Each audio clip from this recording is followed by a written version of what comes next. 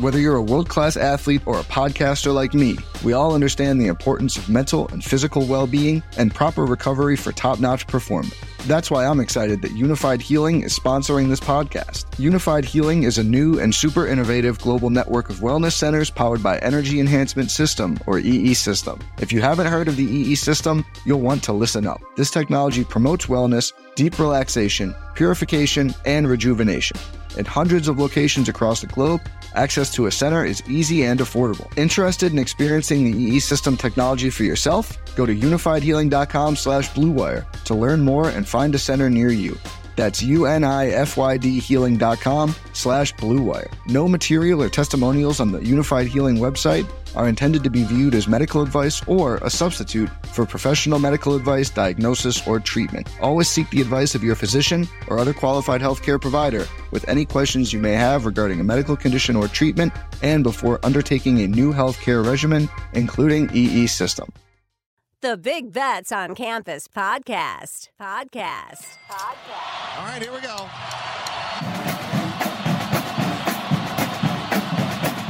15, 20, 25, 30, 35, 40, 45, 50. And the kick is blocked. The college football world stunned. Lost the football. Oh, my goodness. He stumbled and fumbled. The lateral to the corner of the end zone. Can you believe that? They're not going to keep him off the field tonight. Holy cow. It's not the size of the dog in the fight. It's the size of the fight in the dog.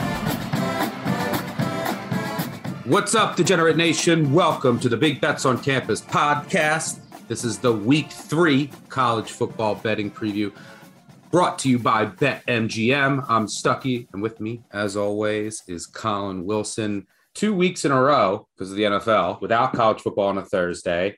But next week, we do. We have a little West Virginia, Va-Tech, Coastal, Georgia State. So some, not the most exciting games, but weekday college football will be back. But for now, it's on to Week 3. We'll cover Friday Night Lights here in just a second, and then get to a number of marquee games and just a bunch of others thereafter. Even some FCS or no makes its return this week. And we'll talk about some FCS games, but I'm excited to dive in. Colin, you ready to roll? Well, there's particularly one FCS game that I've really got my eye on, but to say that, we might not have an exciting slate, I'm never saying that again after last week. Last week, we thought, there's one good game at the beginning. There's kind of a lull. The whole entire day was chaos. And I'm wondering if that's what college football is going to be this year. You and I talked in the summer about how are we going to find two other teams to go to the college football playoff. We're about 1 or 2 weeks away from thinking maybe 12 teams could go to the playoff. So I'm looking forward to it. I'm ready to go.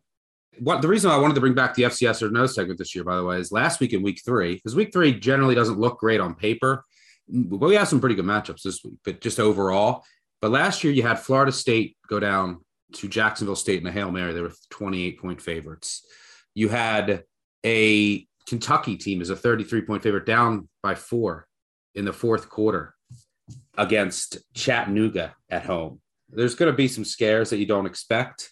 Last weekend was awesome. I'm not down in college football this year. Also, Arizona lost his 4 touchdown favorite. So winless Northern Arizona team. Now, a big step up this week against North Dakota State. But let's hop right in. We'll start with Friday Night Lights. Let's hear it, gentlemen. Clear eyes, full hearts. Let's go play some football. A quick caveat. I gave this on the NFL. I said this on the NFL podcast too. This is only Week 3. So a lot of what we're going to be talking about specifically, I'm not really going to dive too much into advanced statistics, and because there's just not a lot of data that we have right now, not a lot of reliable data. And even if you adjust it for opponent, there's just so much noise. So a lot of this, what this comes down to is, okay, how much are you sticking to your priors? How much have you adjusted teams? What is the spot? How do these teams match up? So we'll start Friday night. By the way, actionnetwork.com, the Action Network app, at Stuckey2 on Twitter, link in my profile if you don't know how to find it, but you can follow all of our bets there. If you want to read the preview for Air Force Wyoming, we'll have something up, but we're going to cover Florida State, Florida State, 2.5-point favorite at Louisville, over under 57. This game is 7:30 Eastern on ESPN. Interesting. Louisville's an interesting case study because they looked horrendous against Syracuse in the ACC opener on the road, and then they went on the road again and played UCF. The offense didn't look great, but the defense, man, did it look much. I thought the defense was going to be improved this year, and it started out rough, and then I think they got 10 stops in a row against UCF. The problem is UCF's offense is very, very dependent on John Reese Plumlee running, and Louisville figured that out and just started run blitzing on early downs, and Plumlee can't throw it. On the other hand, not the team they play this week. They're playing a capable dual threat quarterback, and both teams have seen dual threat quarterbacks so far this year, but it looks like Florida State's passing game under Norvell is now improved, which Louisville will have to deal with because you don't really have to deal with that much against UCF. So the question here is, I've upgraded Florida State some. They played Duquesne, who cares? But then, they've won basically a road game at LSU. But what I'm trying to figure out here, great spot for Louisville at home. Cunningham plays really well at home. He's had a lot of success against this Florida State team. What I'm trying to figure out is, all right, is Florida State that much improved, or was that more of a product of some dysfunction and injury situation at LSU, right? Offensive line situation was bad. Louisville's offensive line's in better shape. They had their best defensive lineman go down to injury. They muffed some punts. So I'm a little hesitant with Florida State, with the Florida State is back take.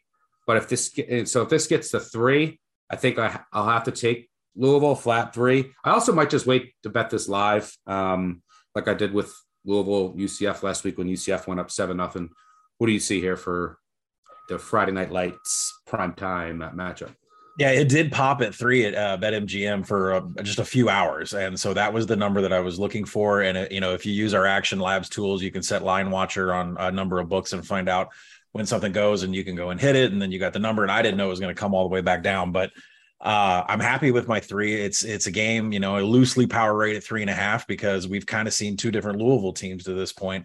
All the first couple drives from UCF looked like they were going to run away with the game. Some bad missed tackles, a lot of bad Louisville penalties, which this team is just cannot get out of their own way when it comes to the flags. But, everyone's going to have the Florida State game against LSU fresh in their memory and think that this is going to be, the team that shows up here at Louisville, which is just going to have a really hot crowd. 2 quarterbacks that can scoot outside the pocket. Jordan Travis, he's only had a few designed yards this season, so his runs have really been some scrambles. And, tackling is the most important aspect of this game when it comes to Malik Cunningham and Travis once they get out of the pocket. And that scares me having a Louisville ticket because they're 120th in tackling so far. And Florida State's sort of mid FBS. It's 68th. Florida State definitely has the advantage with some running backs. Treshaun Ward, Trey Benson. I mean, Benson is 5.3 yards after contact. So if Louisville's not tackling, they don't have that energy that Satterfield was talking about. Florida State's going to have some explosive plays. But I go back to one big thing, Stuck, and that is Jaden Daniels in the opener had 8 scrambles for 109 yards. I love the Florida State defensive line. They got pressure. They can do things on defense.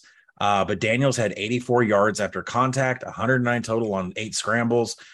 Florida State is 117th in defensive rush EPA. I know it's early. We have 2 data points. They're going to give up explosive runs, and that's not good. So I'm going to take Louisville at the 3. I think we will see a 3 pop again before we get to kick. And I might buy back live on Florida State because I don't trust Louisville from the aspect of penalty flags. And for some reason, they just go blank on tackling. Yeah, they also blew a ton of leads last year. So it was promising to at least see them, shut down UCF and hold on to that game in the second half. Although they had to get a goal line stop, and they kind of just figured out. Look, I mean, they went for it at midfield and almost did give away the game. So maybe those problems are still there. But yeah, it remains to be seen if Jordan Travis is improved as a passer.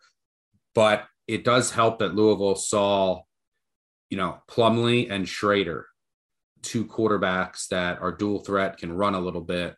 So you would think that they would learn from that. By the way, speaking of which, this is kind of another a potential feather in the cap of Louisville. I guess we'll just cover this game right now on Saturday before we get to the marquee games, is Syracuse-Purdue.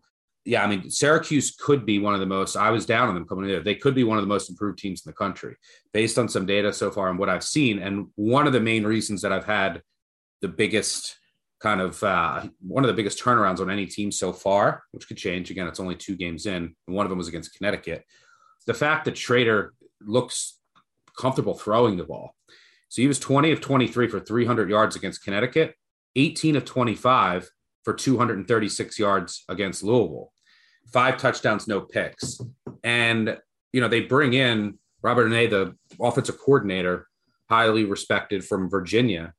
Virginia's offense has fell off a cliff, by the way, but they also have 0 offensive line.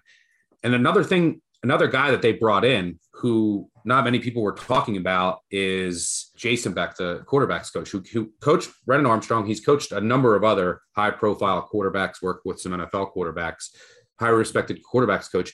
I was reading this summer that Schrader's mechanics and footwork were exponentially better, and he actually can throw the football now.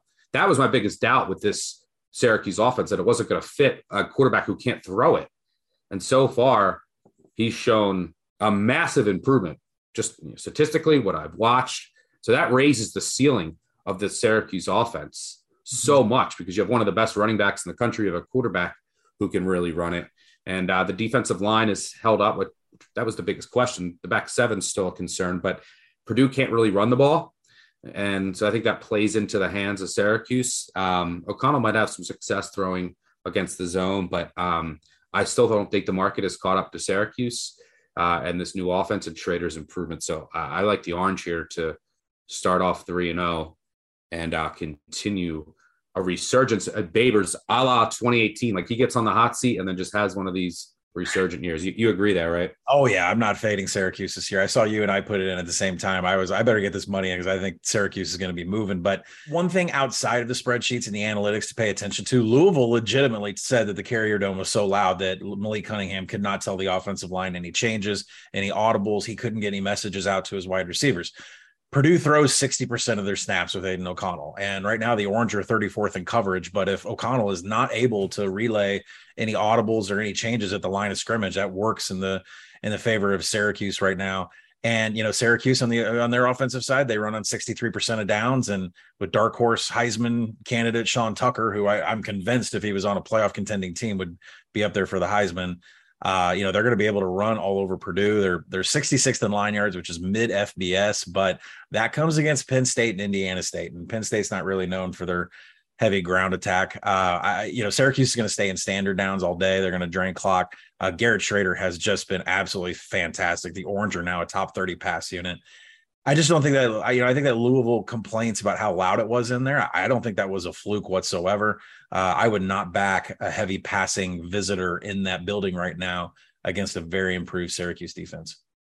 Yeah, by the way, Charlie Jones for Purdue, who leads the team with 286 yards receiving. I think the next best is like 50 yards. It's pretty wild. He's the next Edelman.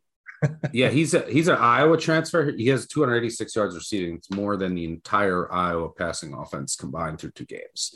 So, yeah, I agree there. And by the way, college basketball is back in college football. You're going to have Syracuse trying to go 3-0 in a packed house. Duke sold out for NCAA at home. Duke is back. Kansas is 2-0. Kentucky, North Carolina. I mean, Indiana's 2-0. What the hell is going on? Hey, wait. You're not going to make any comment about the couple dimes I brought home on Arkansas is also 2-0 on their 18. Someone brought this up. Someone said, what about Arkansas? And I said, once you get your second national title in college basketball, then you can, submit your application to me, and we will, us basketball school representatives will consider you to be included in the group. But until then, you are eating lunch with the other baseball schools. All right.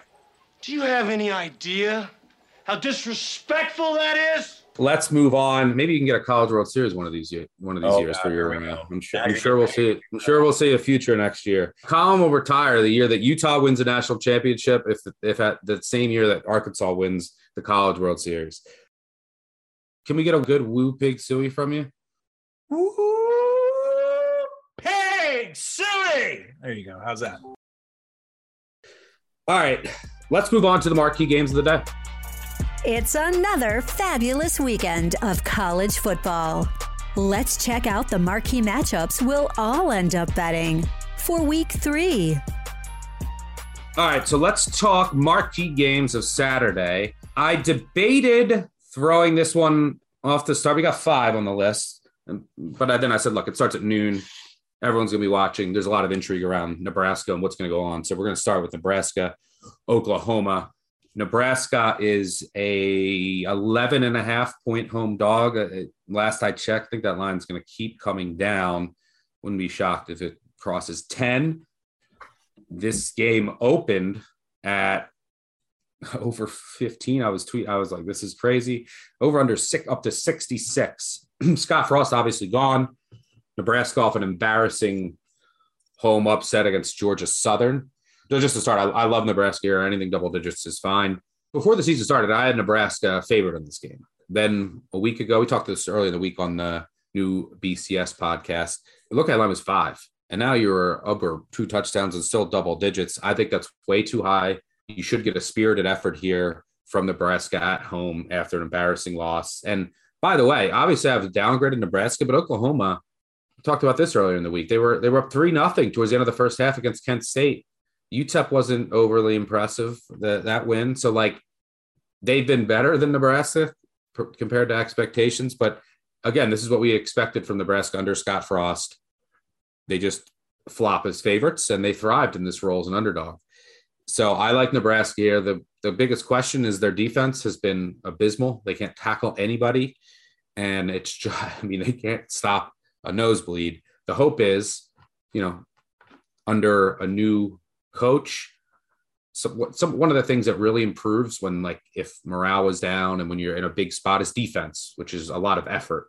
So I would imagine you get the best effort of the season here from Nebraska's defense in a good home spot, taking on an Oklahoma team that they took down to the wire as last year in Norman. So yeah, give me Corn here.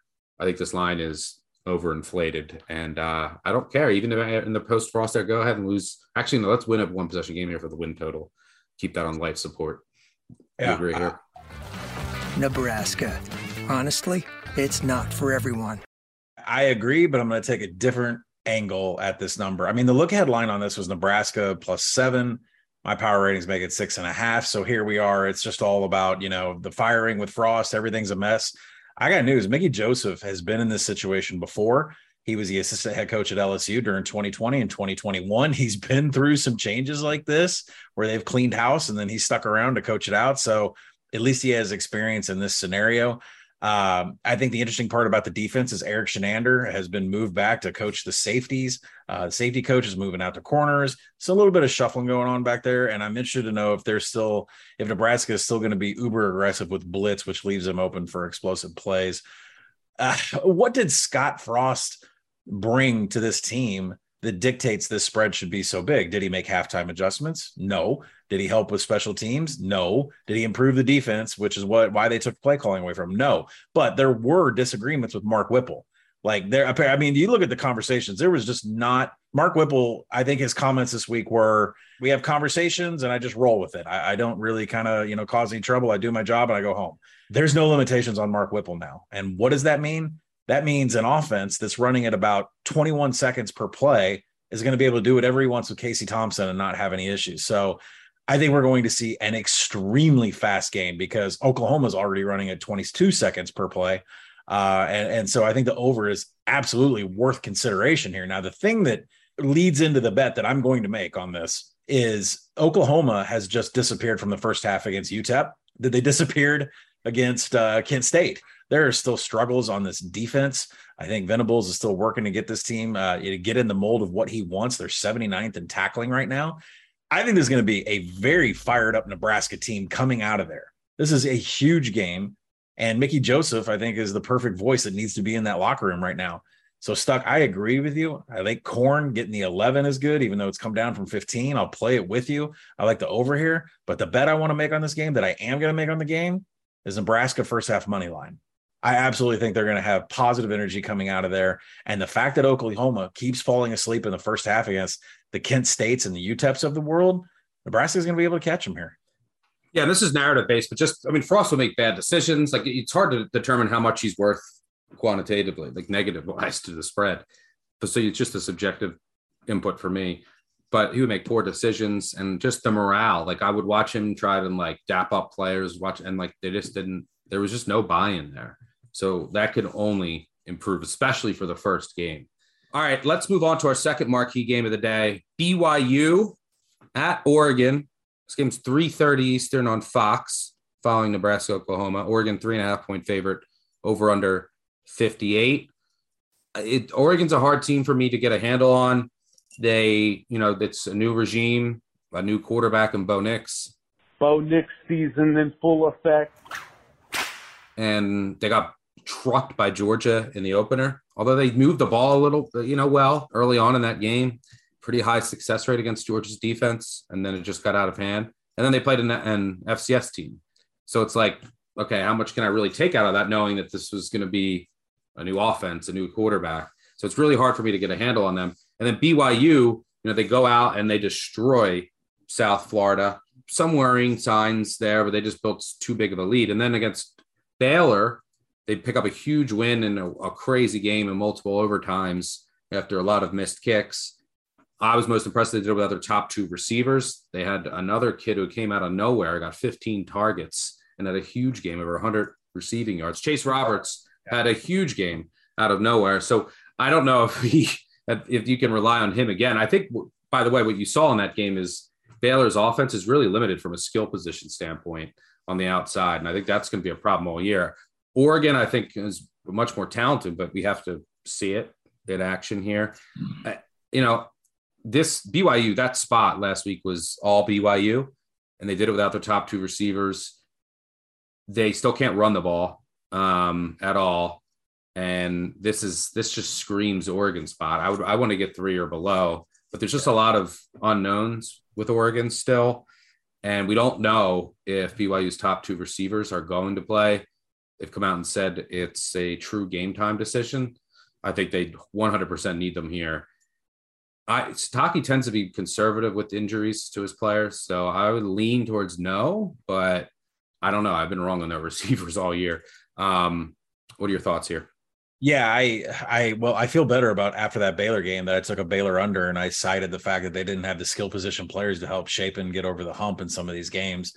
But moving on to this one, that was a great BYU spot, but Jaren Hall does not have flying off the page numbers here. I mean, he's got as many turnover worthy plays as he does big time throws. He's a great game manager. He's the leader of the offense, but there's nothing flashy here. Not like a Bo Nix, who's having 5 TDs against Eastern Washington last week. And you got to remember, this Oregon team, I know the score was bad. They moved the ball great against Georgia. They were up and down the field. They just couldn't get in the end zone. They couldn't get any points whatsoever.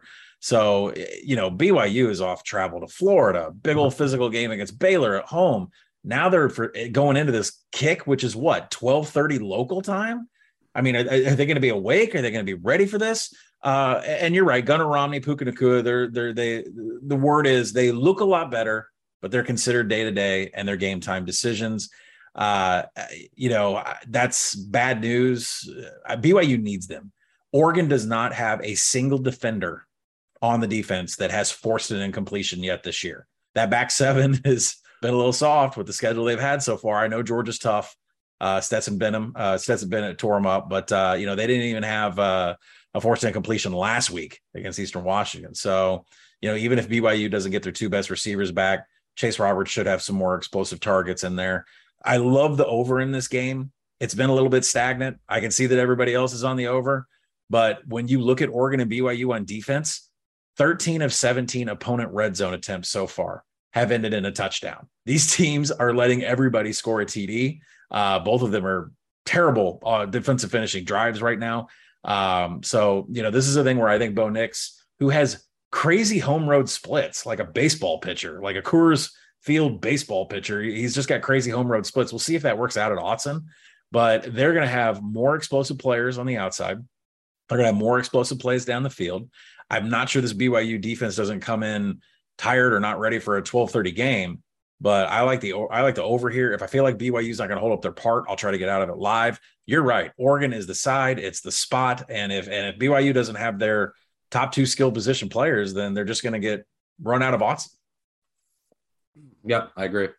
All right, let's go from Bo Nix's new stomping grounds to his old in Auburn. Penn State travels to Auburn. Auburn is a 3-point home dog here. This one it's tough for me to get a hang on. This is obviously a rematch of a game last year in Happy Valley when Penn State pulled it out 28-20. Auburn here, look, I don't trust either one of these quarterbacks at all. I don't trust Sean Clifford and TJ Finley. I've been very vocal that I do not trust him as far as I could throw him. He's played Mercer and San Jose State this year. He's thrown 1 touchdown and 3 interceptions.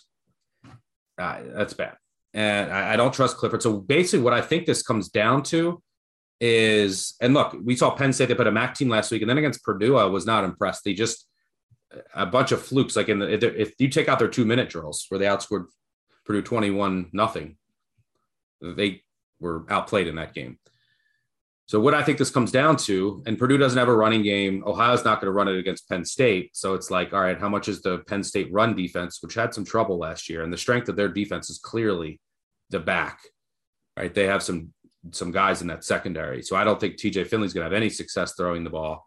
And it comes down to, can Auburn, which has one of the best running back duos in the country, can they have success on the ground against this Manny Diaz defense? If they do, I think that Auburn's the side. If they don't, then you can kiss Auburn goodbye. The more I think about this game and talk about it, it's like I'm starting to potentially look at the under with both of these quarterbacks. But what are your thoughts here? My brain has been stuck on the fact that Manny Diaz has come in a defensive coordinator, and Penn State right now is 129th in tackling. That's not what I thought I would expect out of this defense right now. But you're right. These two teams were pretty evenly matched last year. I believe we had a point spread of like 5 that Clifford covered in the very last second, and when Auburn went up there. And right now I project this game, for Penn State to be a 1.5 point favorite. So I obviously think that there's value on the Auburn side. There's a 3.5 out there. It's juiced. I'd probably go and sweep that up. And I'm talking myself more into it today for a number of reasons. This game is going to be based upon the success of Tank Bigsby and Jarquez Hunter on the ground. Their passing downs have kind of been a crapshoot. Everything Stuckey you just said about TJ Finley is correct. The INTs, the turnover-worthy plays. Robbie Ashford just has a handful of attempts. He even threw an interception against San Jose State and 3 dropbacks. So, Tank Bigsby, he wasn't really Tank-like against San Jose State. He only had 2.7 yards after contact. And the Spartans had they were loading up in the box, so I get it. Maybe they were selling out and going up against the run, just forcing TJ Finley to throw against him. Jarquez Hunter had a little bit more success running the ball in 8 times, but that's what Penn State's going to do too, though, Yeah, they are. And Penn State, the other handicap is Sean Clifford. We talk about how he has improved his game and his decision-making under Mike Yurcich, and the Auburn front 7, they're going to shut down the ground game. They have shut it down in the last 2 wins. They were able, they're going to be one of the best SEC front 7s against rushing attacks this year. So it's going to be the Sean Clifford show. Auburn right now is 35th in coverage grading. And so you have to go keep tabs on Michael Tinsley, who transferred in from Western Kentucky, and Keandre Lambert-Smith. That if Penn State's going to win, it's going to be because of those two. So then you go back and you look at Auburn's corners. Nehemiah Pritchard, he's a top tier NFL draft pick at corner. He's already got 3 forced incompletions, one of the highest rates in FBS. And then corner Keontae Scott, he isn't too far behind. He's been targeted 8 times. He has a forced incompletion. So I think Clifford's going to be neutralized. I don't think he's going to be able to make that play that he made last year. His average depth of target is down, and neither of his wide receivers are more than 2 yards per route play. They have not been explosive whatsoever. So I think you're right on the under.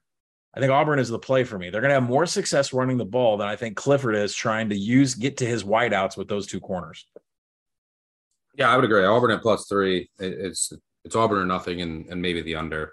I don't trust Clifford on the road, but if Auburn's run game gets shut down, it's lights. So let's old Bo Nix season at home. By the way, Bo Nix, we always talked about Bo Picks on the road and Bo Nix at home Bo Nix, who was always loot at home. He's at home now in Oregon. Maybe that translates to Autzen. All right, let's move on to our 4th marquee game of the day, and we'll shift to a little later the night, 9 p.m. East. This game's at 9 p.m. Eastern, Miami at Texas A&M. Texas A&M 6-point favorite over under 44.5. Totals come way down. I can't believe this game's at 9 Eastern. I did not know that. Texas A&M obviously off a embarrassing loss to Appalachian State at home. They were 18-point favorites and they lost. Their offense looked pathetic. They scored 14 points, which included a kickoff return for a touchdown.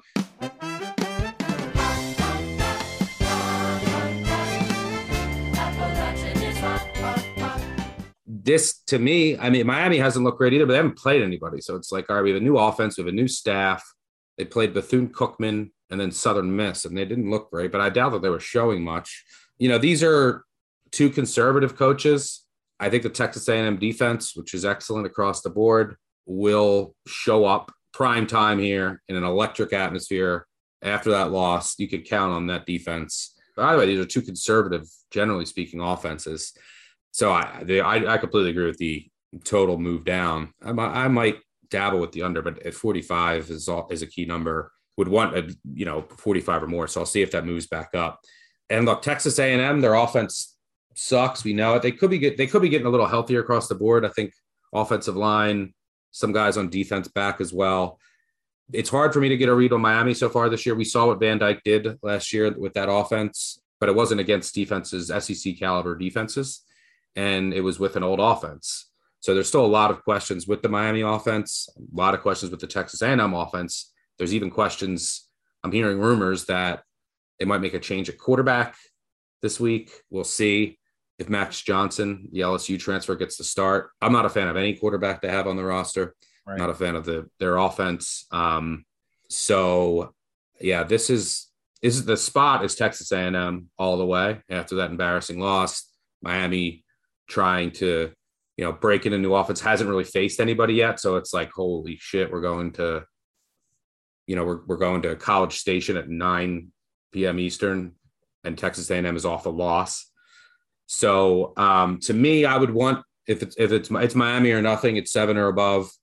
But I expect Texas A&M to come out with their hair on fire, and Miami might be a bit shell-shocked. They might, you might get your crystal ball just trying to run it, which is not going to work against Texas A&M.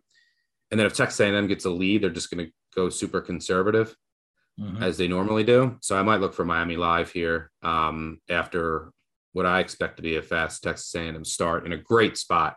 I saw you laid it today. I can't. I'm not laying points with Texas A&M right now against Miami. So I think it's a pass for me pregame. My strongest pregame pick as of right now where the line stand would be under if you can get 45 or above. Now, I did write a game of the year content back on May 13th on Action Network that said take Miami +9. That's a great game of the year. It's not going to be that high when we get to game week. So congratulations if you got that number. But now you have the chance to buy back in Texas A&M if you want it, or you can just take the side, or you can do what I think should be done, which is take a Texas A&M first half. And when you look at Jimbo Fisher, he says there's going to be changes. Do I believe him? Not really.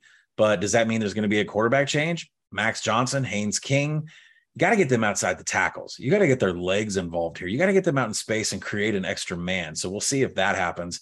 He's not going to do that. He runs his old pro-style, outdated offense. Listen, I started calling my wife Jimbo this week because she has piles of paper all over the house, and that's what it looks like when Jimbo's trying to call an offense, Hey, don't just support. You know what I'm saying? There's no reason to be nasty. Like, will you hand over play calling duties? He's like, nah, maybe if it benefits the team, maybe you're not going to hand over play calling duties, and you're not going to change your offense. But Johnson has wheels. I mean, we saw him at LSU, and Haynes King runs a 4.5 40. So if they don't get these guys outside the pocket and quit reading defenses and making them check down to a fourth target, a tight end or whatever, I mean, these guys just can't run this pro style offense. So, I think they're going to do something different. We'll see what it is. I don't know. Line up A-Shane and the Wildcat with Ainias Smith. I don't know. I definitely think that they can overpower that front seven of Miami. Now, Miami's had 2 very slow starts. They trailed Southern Miss until there was 20 seconds left last week. Oh, by the way, Southern Miss had a backup quarterback. Against Bethune-Cookman, the Wildcats themselves had a 10-play drive that resulted in a field goal to start the game. So Tyler Van Dyke, I mean, he's been shaky at best when throwing the ball. He has 3 turnover-worthy plays so far. He's just got a single big-time throw. And more importantly, what boggled my mind is that those 3 turnover-worthy plays came in clean pockets. He was not pressured whatsoever. They are going to get running back Jalen Knighton back. He's 100%. He took all the practice reps this week. He had 8 TDs last year. It's a really big discount on the line, when you consider what the game of the year was in favor of Texas A&M. I like the Aggies in the first half. Maybe there's an element of doing stuff that they've never seen before.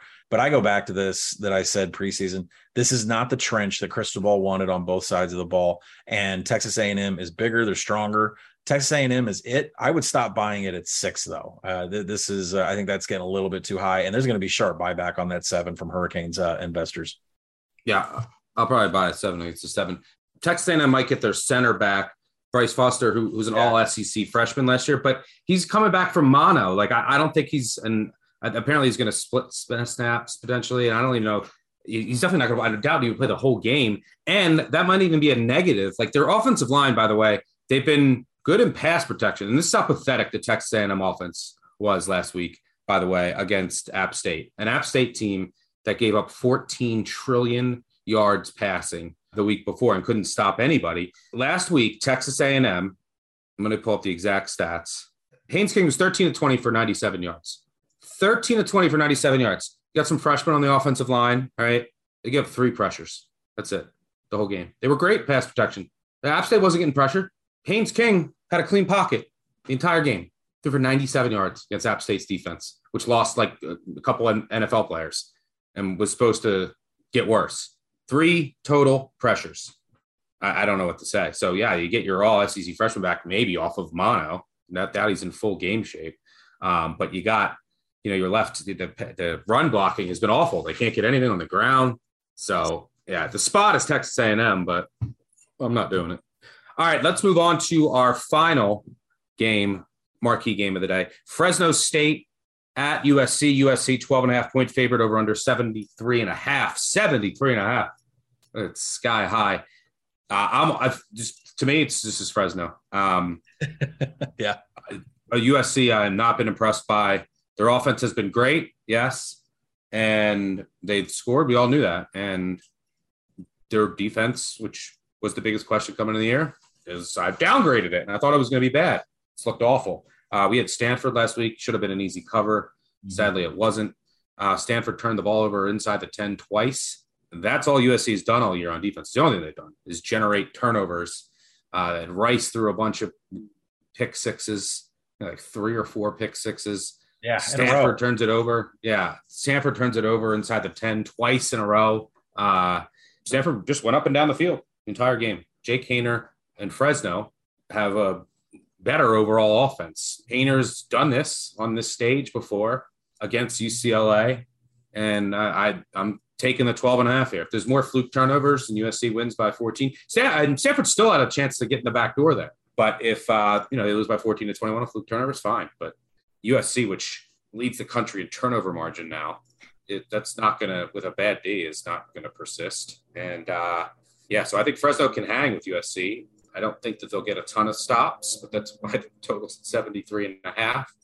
This has shootout written all over it. And on top of that, with 12.5, if you're down 14-17 late with Haener, I'll be tweeting what this game starts at, 10:30? Yeah. You'll be getting a drunk midnight, 1 a.m. tweets of doors. You can always come in my back door. Yeah, the USC vibes are giving me Notre Dame from last year when I had that season win total under 9 and Jack Cohn was just pulling things out of his rear end, and the turnovers always favored Notre Dame. So I'm starting to get that vibe from USC. It's another inflated point spread for the Trojans. This is a game I make 7. 4 turnovers last week from Stanford, like Stuckey said. 2 of them were on their first 2 drives. Those resulted in immediate points for USC. The Stanford rushing attack went for 221 yards and 4.9 a carry. You say, why is that important? Because Jordan Mims is just as good as Ronnie Rivers was last year. He's averaging 3.5 yards after contact. He had some explosives against Oregon State, and I think he's going to do the same here. But the bread and butter of the Fresno State offense is Jake Haener. He had a clean game against the Beavers, no turnover-worthy plays and 51 dropbacks. He's not going to be scared in this spot. I mean, he's already traveled down to L.A., played UCLA, and won that game. So, USC, they might have some issues against explosive plays. Right now, they're 108th in defense and defending and rush EPA, expected points. They're 89th in defending explosiveness and passing down. So if you think Fresno State at 3rd and 13 can't pull off something, big, they will, and they can. It's going to be some good late night viewing. There's certainly going to be some issues covering Jordan Addison and Mario Williams from a Fresno side. Their finishing drives rank is outside the top 100. That scares me a little bit because you read the Cal Poly play-by-play. Fresno's going to give up some points here, but they're going to be able to score and keep up. I mean, this was the handicap on USC through the summer. These offenses can put up points and try to stay near USC. The question is, are they going to benefit from turnovers to actually cover the spread once again? It's hard to recommend taking an over, especially when you get up to this. There's not that many key numbers, from a percentage perspective. So Fresno State's the play. I would say take the over. It's one of those ones where you're just going to get a flurry of points. And if you want to go under like a 90 or 100 or whatever you can to make a window for fun, I think I'm playing Fresno all the way. I'll enjoy a little bit on the over. Hopefully they pull it off outright because I'm holding a USC under 9.5 wins. And at some point I need this Lincoln Riley love boat to come to an end. Jalen Cropper, national coming out party. 3 touchdowns I'm going for. All right. Before we continue, as a reminder, the Big Bets on Campus podcast is proudly presented by BetMGM. So kick off the new pro football season with the king of sportsbooks. Sign up with BetMGM using bonus code ACTION200, and your first wager is risk-free up to $1,000. Visit BetMGM.com for terms and conditions. Arizona, Colorado, Illinois, Indiana, Iowa, Kansas, Louisiana, Michigan, Mississippi, Nevada, New Jersey, New York, Pennsylvania, Puerto Rico, Tennessee, Virginia, Washington, D.C., West Virginia, Wyoming, or Ontario only. Must be 21 years or older to wager, 19 or older in Ontario. New customer offer. All promotions are subject to qualification and eligibility requirements. Rewards issued as non-withdrawable free bets or site credit. Free bets expire 7 days from issuance. Excludes Michigan disassociated persons. Please gamble responsibly. Gambling problem? Call 1-800-NEXT-STEP in Arizona, 1-800-522-4700 in Colorado, D.C., Kansas, Louisiana, Nevada, Wyoming, or Virginia, 1-800-270-7117 for confidential help in Michigan, 1-800-GAMBLER in Indiana, Maryland, New Jersey, or West Virginia, 1-800-BETS-OFF in Iowa, 1-800-981-0023 in Puerto Rico, call 8778-HOPE-NY or text HOPE-NY in New York, call or text the Tennessee Red Line at 800-889-9789 or 1-888-777-9696 in Mississippi. In Ontario, if you have questions or concerns about your gambling or someone close to you, please contact Connects Ontario at 1-866-531-2600 to speak to an advisor free of charge. Sports betting is void in Georgia, Hawaii, Ohio, and Utah, and other states where prohibited. Promotional offers not available in Nevada and New York. All right, let's move on to the rundown. Cover a few other games here. We talked about Syracuse Pitt already. Tulane, Kansas State. Just a couple sentences there from you on that one. Kansas State 14-point favorites. Spreads come down a little bit. Totals come down a little bit. Tulane, I've loved coming into this year. I don't know if I can take just 14. A little worried about the trenches. Stopping Deuce Vaughn. Tulane hasn't played anybody yet. Yes, they're 2-0, but they played just Little Sisters of the Poor 2 weeks in a row. And Kansas State's defense might be legit. It's one of the most impressive units so far, especially when you consider they played Missouri. Missouri scored a touchdown. That's true. But they scored a touchdown on the final play of the game that was untimed. Before that, it was 40-6. Kansas State shut out South Dakota before then, 34-0. So without that untimed down, they would have been holding teams to 3 points per game through the first 2. And that includes an SEC team.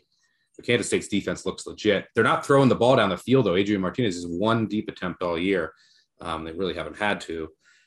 I don't know if Tulane might be overmatched in the trenches. I love Tulane, but I don't know if I can take 14 here. Is this a pass for you? Well, first off, you insulted Little Sisters of the Poor because Tulane's played UMass and Alcorn. That's way worse. So, you can't really look at Tulane's numbers here or else they look like they're going to win the national title. But you're right.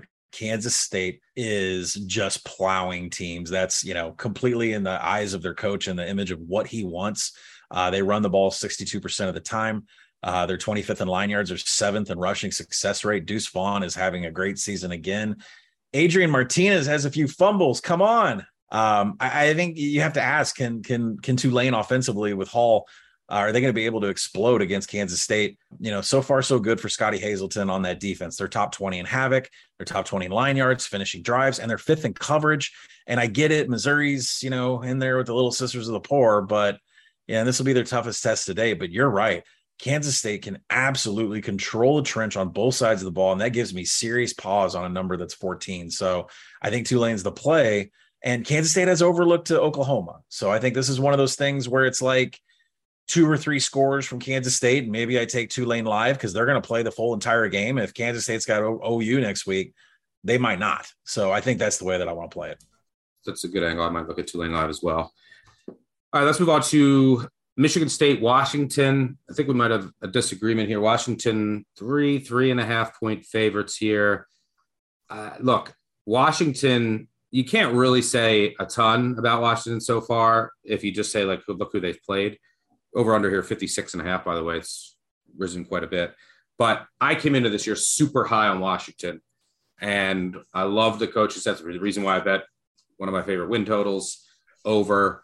I love the reunification of offensive coordinator and Michael Penix, who just thrived under the system in 2019 of DeBoer at Indiana. He's looked great so far. The offenses look great so far. I know it's been bad competition, but this is a team that lost to Montana in their home opener last year.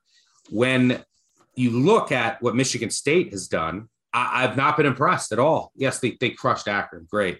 But if you look at that Western Michigan game, close in the fourth quarter, and West Michigan was starting a freshman for the first time, and they lost, an NFL receiver. They lost some key pieces from a defense that wasn't supposed to be good. So then I say, the Michigan State gets a couple fluke touchdowns late in the cover, and which added to their yards, by the way. So then I say, all right, maybe Western Michigan is a little better than I thought. And then Western Michigan, which sucks for a win total because they won, got thoroughly outplayed by Ball State. It gave up 6.8 yards per play, only averaged like 5.3. Ball State's quarterback making his second start, who looked awful at Tennessee. They got shredded by Ball State. Shredded. So I was like, wow, that's not great that Michigan State was struggling. Michigan State should have ran through them like a hot knife through butter. And Washington, on the other hand, the teams that they've played, Portland State team that almost won it, should have won at San Jose State, and Kent State, they just buried them, which is what Michigan State should have done to Western Michigan early. So I think there's some problems here. There's some injuries on the defensive side of the ball. Their best offensive player, Jaden Reed, might not play. I can't get any intel on that. I'll try to get some. I'll try to get some today or tomorrow from some people that I know in East Lansing, but I haven't got anything there yet. But I love this Washington team. I can't like 3.5. There's other people in the market must love them. I thought I had Washington favored. If you go read my write-up for my win total, I had Washington actually favored in this game. I know you didn't. But I'm lower on Michigan State and much higher on Washington. I also love the new defensive scheme change. And there was just a lot of talent on they're like my Giants of this year. Like there's some talent that wasn't being utilized correctly because of the coaching. And that's one of the reasons why both win totals. But I think both win totals like 6.5 too. 6.5 minus. I think they were the same win totals, the same price too. So yeah, I like Washington in the spot, and I just want 3. They'll be in my round robins. It's all about the Huskies for me, but I bet you're going to make a case for Sparta here. Well, I actually have Michigan State -1, but there are things that concern me. You mentioned the injuries, Darius Snow, Xavier Henderson. Those are 2 extremely key pieces out of the defense. They were 2 of the top 4 tacklers last year, and they were really the patrolling of the back 7 and passing down. So it's a really big part of Michigan State's defense. It's not going to be there. That's not something I really want a part of when Penix is just looking like all Pro Bowl, under Kalen DeBoer. Like going back, Michigan State still doesn't have a secondary, by the way. Michigan State still doesn't have a secondary. So that, me saying the projection is Michigan State -1, I'm taking into the fact that, they do not have 2 of their key pieces in their secondary. So, a full strength Michigan State, I'd be behind it all the way. That worries me. And then when you step out a little bit further, this Jaden Reed thing is odd, right? I mean, Mel Tucker at the press conference says he's sore. That's all it is. Well, when's he going to play? He will play when he feels like he's ready to play. That's the most obtuse thing I've ever heard. Like Jaden Reed is not just important to the explosiveness of the offense, but he's important to kick returning and punt returning. He is somebody that can take it back. Especially Washington's not had great special teams so far in their rankings. So, Jalen Reed, if he is not playing in this game, then like for me, I wrote it all up on Action Network. I said Michigan State at +3.5 as a buy. I think Washington, I agree with you that Washington is going to win this game, but at some point there is a part when you buy Michigan State. I think that number's 3.5. I wouldn't buy Michigan State at 3. If Jalen Reed doesn't play, all bets are off. I don't think the Spartans can win this game.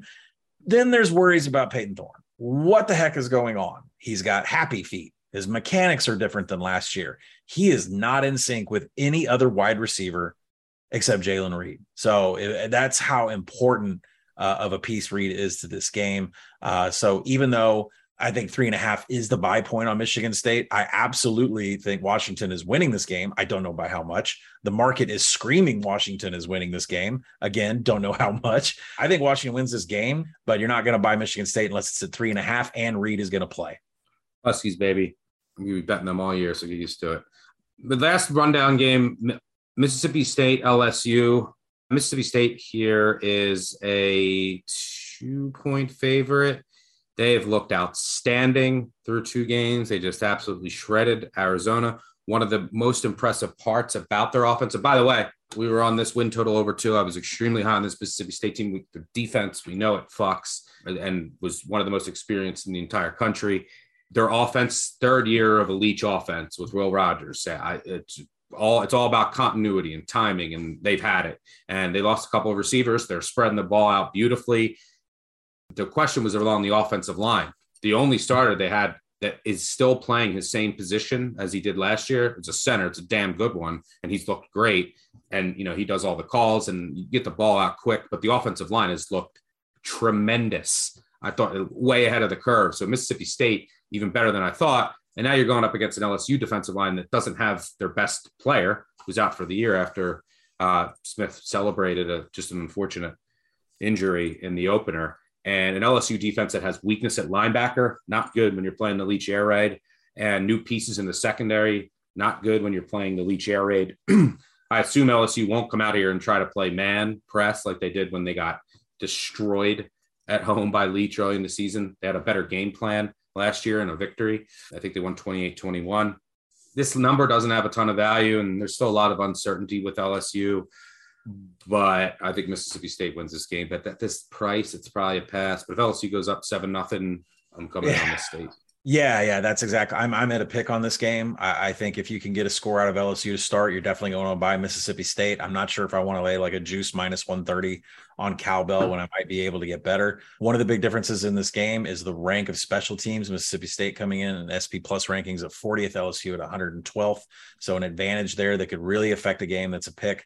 When you look at LSU, they're going to have to try to do something about the air raid dink and dunk. Will Rogers playing, exquisite these days. They're 10th in finishing drives. They're getting every single scoring opportunity into the end zone. They're 3rd in passing success rate. Usually it takes a while for the air raid to get in sync. They've been hot the entire way. So LSU is going to have to deal with that. If Daniels is not, he might not have to scramble out of the pocket because of how poor Mississippi State's rush is. But LSU is actually running the ball pretty well. They're 13th in success rate, rushing the ball, 16th in line yards. So the offensive line is coming together. And I said this when I saw the Florida State game. That's the worst game they'll play all year, especially from the offensive line perspective, since those guys have never played together and they're all young. They're just going to get better every single game. Now, can they win this? There's a lot of intangibles, including special teams and tackling, that very much favor Mississippi State here.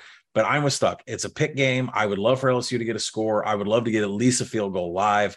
Not sure before the game. I'm going to take Mississippi State minus 130-ish on the money line. I'll probably play it live.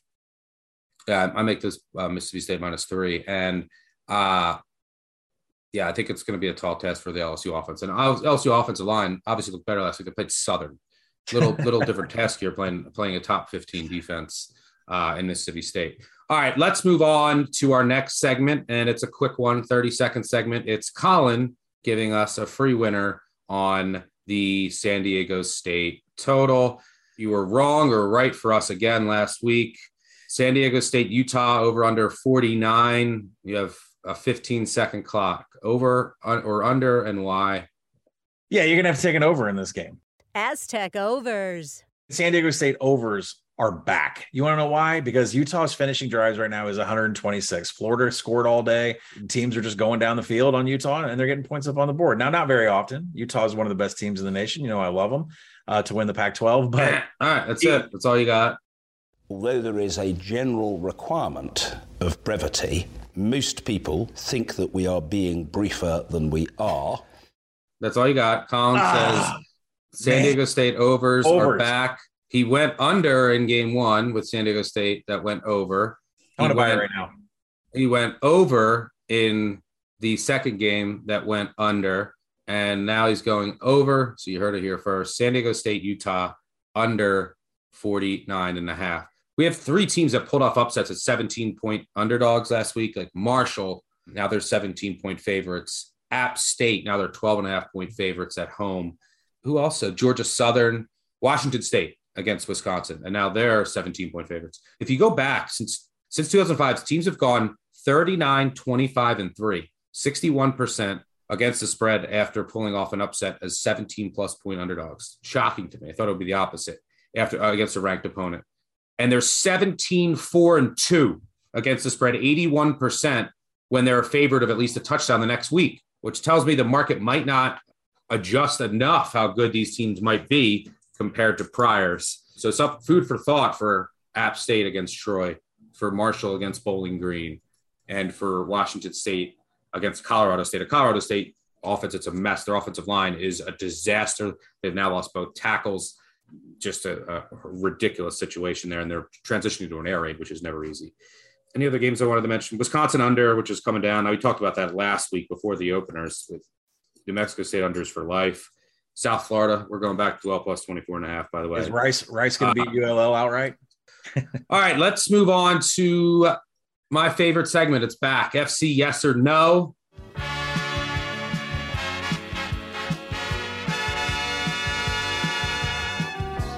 Southland or SEC? Big Sky or Big Ten? It's time to play FC Yes or No.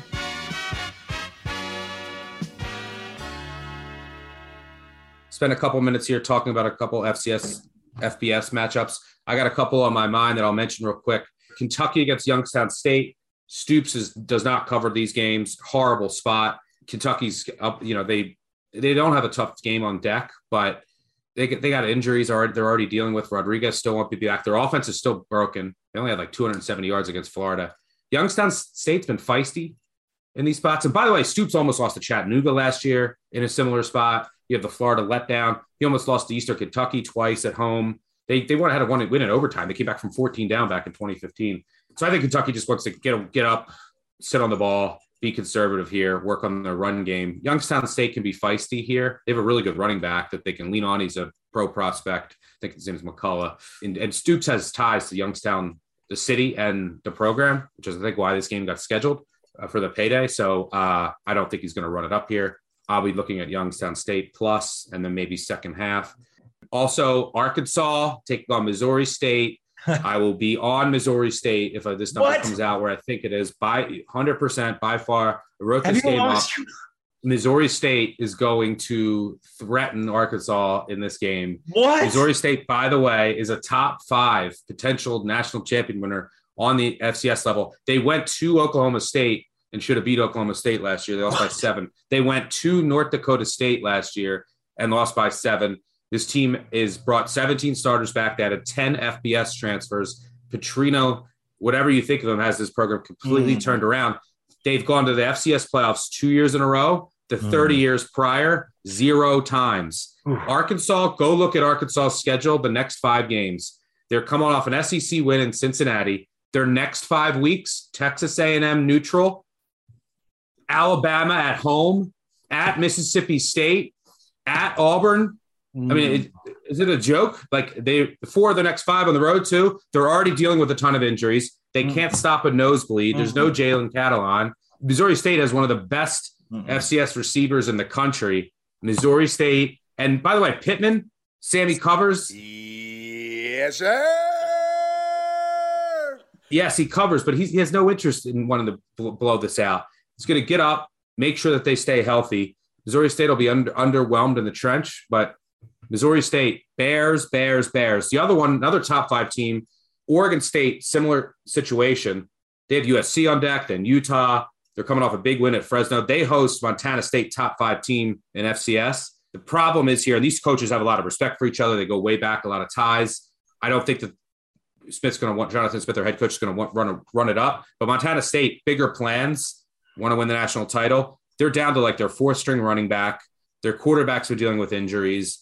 Their cornerbacks have been dealing with injuries. So I don't know how much they try to go at this. So that might be like a second half under look. But yeah, Missouri State. No. State. All right, let me put down the helmet next to my Scotty Thurman jersey. All right, you and I might have to stop being friends until 9:00 on Saturday night. Listen, it's getting the main screen. Listen, Missouri State has around 40 transfers from FBS. They are a very good FCS team. They are going to contend for the FCS championship. They're going to make the playoffs. They should make the semifinals. They're going to win it. I get it. They're led by quarterback Jason Shelley, former of Utah. Ty Scott is their big wide receiver that came in from Central Michigan. Stud. I get it. They just come off a 5-point win against a Tennessee Martin team that's power rated about the same as them. They struggled a little bit in Conway against Central Arkansas. But looking ahead to this spot. Hold on. Sam Pittman, or Sammy Covers, as we like to call him here, was asked about Bobby Petrino. He said, Coach Petrino did a really good job while he was here. We'd like to thank him for his time and his service while he was here on campus. He did some really good things. And then there was a smile at the end of that. And if you don't think that Sam Pittman doesn't know that we want to beat the absolute hell out of Bobby Petrino because our program went into like an 8-year funk. John L. Smith, Chad Morris.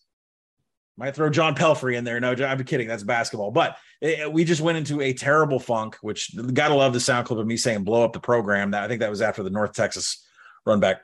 Woo pig suey. Absolute dumpster fire. I don't know how we win a game the rest of the year. Just blow the program up. Give us a death sentence. Colin's talking Razorback football. Sam Pittman understands what this means to the fan base. I know that we have a look-ahead line to SEC, but he understands what this means to the boosters, to the fan base, to Hunter Yurachek, who had to come in and clean up Jeff Long's mess. So to play devil's advocate, they have a terrible, terrible defense. They cannot defend Raheem Sanders. They cannot defend KJ Jefferson. And I'm not out here saying that, Arkansas is going to play the entire way, but Sam Pittman is going to know. Pittman's going to risk right before the hardest 5-game schedule in the entire country. Look, he's gonna risk more injuries from an already injured team. Nobody, Missouri State. Go Hogs. Nobody on Missouri State can injure us. They're too small on defense. I'm not even worried about it. But when you talk about look-ahead lines, you need to look at Missouri State's schedule. They play the Jacks. They got South Dakota State the following week. They're going to be an underdog by like 8-9 points. If Petrino was smart, he'd come down, shake hands, try to get a date with somebody on the volleyball team, go back up to Springfield and get ready for a game that really matters for the FCS championship game. All right. So listen, well, you think Pittman, if he's smart, he would do the same thing. No, the problem is the difference is I'll be catching a shit ton of points with Missouri State. And I won't have to play with Arkansas. Pittman does not want to walk into a media room after Bobby Petrino gave this team a scare. There is no chance in hell a former coach that took our team to the Sugar Bowl comes in and rocks him and his team. It's not going to happen. We will keep our foot on the pedal. All right. Now, the number, Missouri State out. Sagarin or SP Plus makes it 26. All right. And I'm just going to say this right now. I don't care what the number is. I've got alerts on when it comes out. I'm hitting it. Follow or I don't care. I'm playing Arkansas. I'll wait for you to hit it, and then I'll get 28 and hit it. That's fine. You're telling me you're going to hit it. I'm hitting it. Arkansas all the way. I'll be on Missouri State. Petrino. Send Petrino back up I-44. Get him back up I-44. I don't care. He should go on his Harley. Get out of town. He's going to be riding out of Fayetteville with confetti and on his motorcycle. It's raining down on him. Have fun at the downstream casino, my friend. Back to Springfield Mo. Let's move on to our next segment. Before we get out of here, we have to go 3 and out. 1, 2, 3. Let's make it a quick 3 and out. All right, let's start with our favorite bet of the week. I'll start at Buffalo plus 14. Anything 2 touchdowns or above. I wrote this one up. If you look at my article previewing a bunch of games earlier this week, this line has come down a bit. Buffalo was 14-point underdogs at home last year. In a game they lost by 3. Coastal Carolina was good last year. Coastal Carolina stinks this year. That's the difference. The difference in I think just the perception of these two teams is Buffalo last week lost to Holy Cross, who's arguably a top 10 FCS team. They also had Hail Mary. But, and then they played Maryland week 1. Coastal Carolina has not looked good at all. They beat Gardner-Webb as a sub-average FCS team, and they got thoroughly outplayed. They got over 600 yards of offense. Coastal Carolina can't stop anyone through the air. The run defense has been decent, but Buffalo will be able to move the ball through the air here. They have major revenge. They're 0-2 going up against a 2-0 fraud Coastal team. They also saw this offense last year, and it's a very complex Coastal offense, a lot of moving pieces. That experience and prep will help Coastal with, conference play on deck. They're 2-0. They escaped last week. This is way too many points for a Buffalo team that should be improved. You got to remember Buffalo's situation last year with a new coach that got in there late. It was just a mess. And I think they'll really want this game for that home loss last year. This is way too many points against the Coastal completely rebuilt Coastal team outside of the quarterback. Grayson McCall is excellent, but he can only do so much. Buffalo should keep up here. Give me the Bulls plus 14 or better. How about you? Where are you going, favorite bet? I really wanted to go Rice, but I'm going to pivot off and take Fresno, a team we already talked about here on the podcast. Stanford had 4 turnovers against USC, 2 in their first 2 drives that ended in points for USC, and they just could not come back from that. But that doesn't mean that the trees didn't go up and down the field with Tanner McKee. USC defense is now 66th in defensive finishing drives. They allow 3.5 points every time an opponent gets into scoring territory, which has been 10 times so far this year against Rice and Stanford's offenses. Florida State is 4th in stuffing the run. That's impressive after going up against Oregon State. Jordan Mims has had some explosive runs. I expect him to have some more. What he did to the Beavers, he can easily do to the Trojans defense. That's going to be able to extend possessions. They're going to be able to control the line of scrimmage. Fresno against USC. Listen, we got to keep Caleb Williams off the field, but Fresno can go toe-to-toe in the scoring. Give me the plus 12.5. Love it. All right, let's move on to second down, our favorite. It's called the Overdog Parlay. And last week, we're 3-1 on the year on these. Last week, I had my boy Holton Ahlers. That's got to be the best part I've ever seen. So it would seem. Who got to the window for me. Colin had laid 17.5 with Graham Mertz, unfortunately. Hopefully learned from his mistake, because I didn't, because boys were laying 23 with Iowa. I don't tell you what to do with your money. Don't fucking tell me what to do with mine, okay? Instantly, I regret saying that. That was a horrible thing to say. I love y'all very much. Iowa minus 23 is my favorite. A team that can't score more than 6. We are laying over 3 touchdowns with Ed Kinnick. Look, this is just a pure buy low spot. After everyone's just been shitting on Iowa for 2 weeks, I show a ton of value in this number. I'm also super low on Nevada. Nevada gave over 300 yards of offense to New Mexico State. Nevada just gave up 55 points to Incarnate Word, who's a good FCS offense, but they can't stop a nosebleed. They also are their offense, which is completely rebuilt. They rely on running the ball. You can't run the ball in Iowa. Iowa is going to score on turnovers. They're going to score on special teams where they'll have massive advantages, and there's huge regression coming for both on Nevada. Nevada leads the nation in turnovers forced through 3 games, and they've played junk. And you know what Iowa usually never does is turn the ball over. You know what Nevada also leads the country in? Opponent penalties. Nevada's opponents have had averaged 100 penalty yards per game through 3 games. I mean, it is insane. And then the fluke turnovers, the penalties, and they're playing just complete horrible teams. Iowa should get the offense going a little bit here. And if Spencer Petras can't do anything in the beginning, they're going to be a quick hook quarterback change. But we've seen Iowa in the past against teams that can't defend, which is Nevada. Think when they went to Maryland and they put up a 50 spot. There's regression coming for this Nevada defense. Iowa's trenches should finally look better. They're just getting all kinds of hate throughout the week. They should want to lay it on here. They might get here on defensive scores alone against this Nevada offense. Give me Iowa minus 23. I don't think Nevada scores without flukes, and I think Iowa can get the 28 here, even if it takes 14 safeties. Give me the Hawkeyes. Yeah, I'm going to roll into Georgia for my favorite overdog. You got tired of going Graham Mertz. You're like, I'm tired of Graham Mertz. I'm going to go with an offense I actually trust that all of a sudden has decided they want to play up tempo and be exclusive on offense, since the defense was supposed to take a step back, but I don't think that they have. So backing Georgia, I mean, this is a game I project well over the number that it's at right now. You can see that in the steam that's hitting it. This is one of those games where it could be 7 possessions and 7 touchdowns to start the game. And really, it's a fate of South Carolina. I said that this is the worst trench in the SEC. They're going to give Vanderbilt a run for their money. But a couple other stats you should pay attention to. Right now, South Carolina is outside the top 100 in tackling. They are 121st in havoc allowed. That means they're allowing too many tackles for loss. They're allowing too many sacks. Most of their, they've had interceptions. They've had PBUs go against them. This South Carolina team is absolutely lost, and Spencer Rattler is going to have a hard time escaping pressure, and that's going to turn into mistakes. I'm taking Georgia as my favorite overdog. Be careful, Georgia fans. Last time you were favored by 24 over South Carolina, early October 2019, South Carolina wins outright, 20-17 in double overtime. So I don't know how that happened.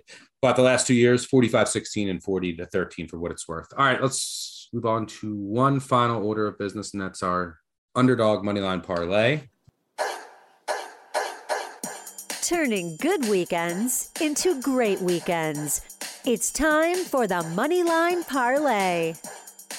I'm going SMU here. I think this team, I talked about this earlier in the week, is still not being properly accounted for in the market. I think this game, I actually make them a tiny, tiny favorite here. It's probably a coin flip.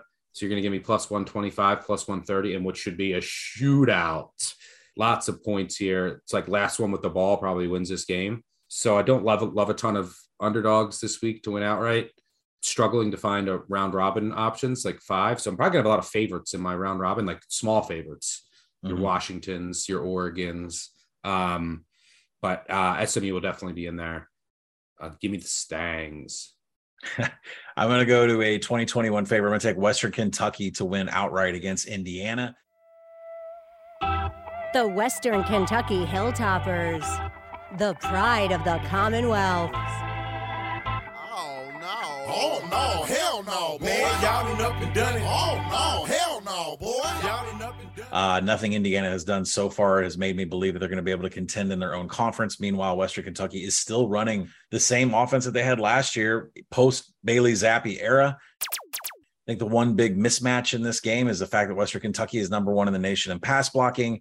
Indiana's 114th in generating a pass rush, and even worse, are outside the top 100 in coverage grading. And then when you look at the other side of the ball, Indiana's offense has been completely lifeless. They pass more than they have actually run the ball, but neither of them have been with success. They're still trying to find an identity on offense. That's going to continue throughout the season. A very fast-paced game. And that suits Western Kentucky. So look for Western Kentucky to have time, clean pockets, and hit explosive plays all day. I like the Milltoppers. All right, there you have it. Make sure that look, we have covered Friday Night Lights, 5 marquee games, about 10 to 12 others, all under an hour and a half. We appreciate all of you listening. Make sure you subscribe, unsubscribe, leave a review. By the way, if there's any 5-star reviews out there, producer, do you want to give giveaways to? Sure thing, Stuck. Selected a winner here with the subject Best College Football Podcast. The guy's username is Chuck Q1 with 4 Ks, 3 Qs, and 4 1s. These fucking names. Anyway, Chuck, just email podcasts@actionnetwork.com to claim your prize. Thanks for listening. Oh, and by the way, Group of 5 podcast, which episode's already out. They love SMU as well. Make sure you check that out. Shout out to BetMGM, our sponsor. We will be back early next week, Monday morning, to recap the week, preview some Thursday games, and look ahead to next week. We also have the new BCS show with myself, Colin, and Brett McMurphy that comes out on Tuesday mornings. Loved how that went last week. It's going to be like 20 to 30 minutes, just shooting the shit, little betting talk here and there, and then just overall college football cooler talk. Big Bets on Campus live. Saturday mornings, 10:30 a.m. Eastern, we'll go over the card and give our best bets. Also, make sure, shameless plug, Action Network podcast, myself and Chris Raybon preview the NFL card each week. That's out there. Crushed it last week. Hopefully we can crush it again this week. But appreciate all of you listening. Thanks to Colin, as always. Thanks to our audio and video team on the back end. Appreciate all of you listening, and we will catch y'all later. Cheers. Peace out.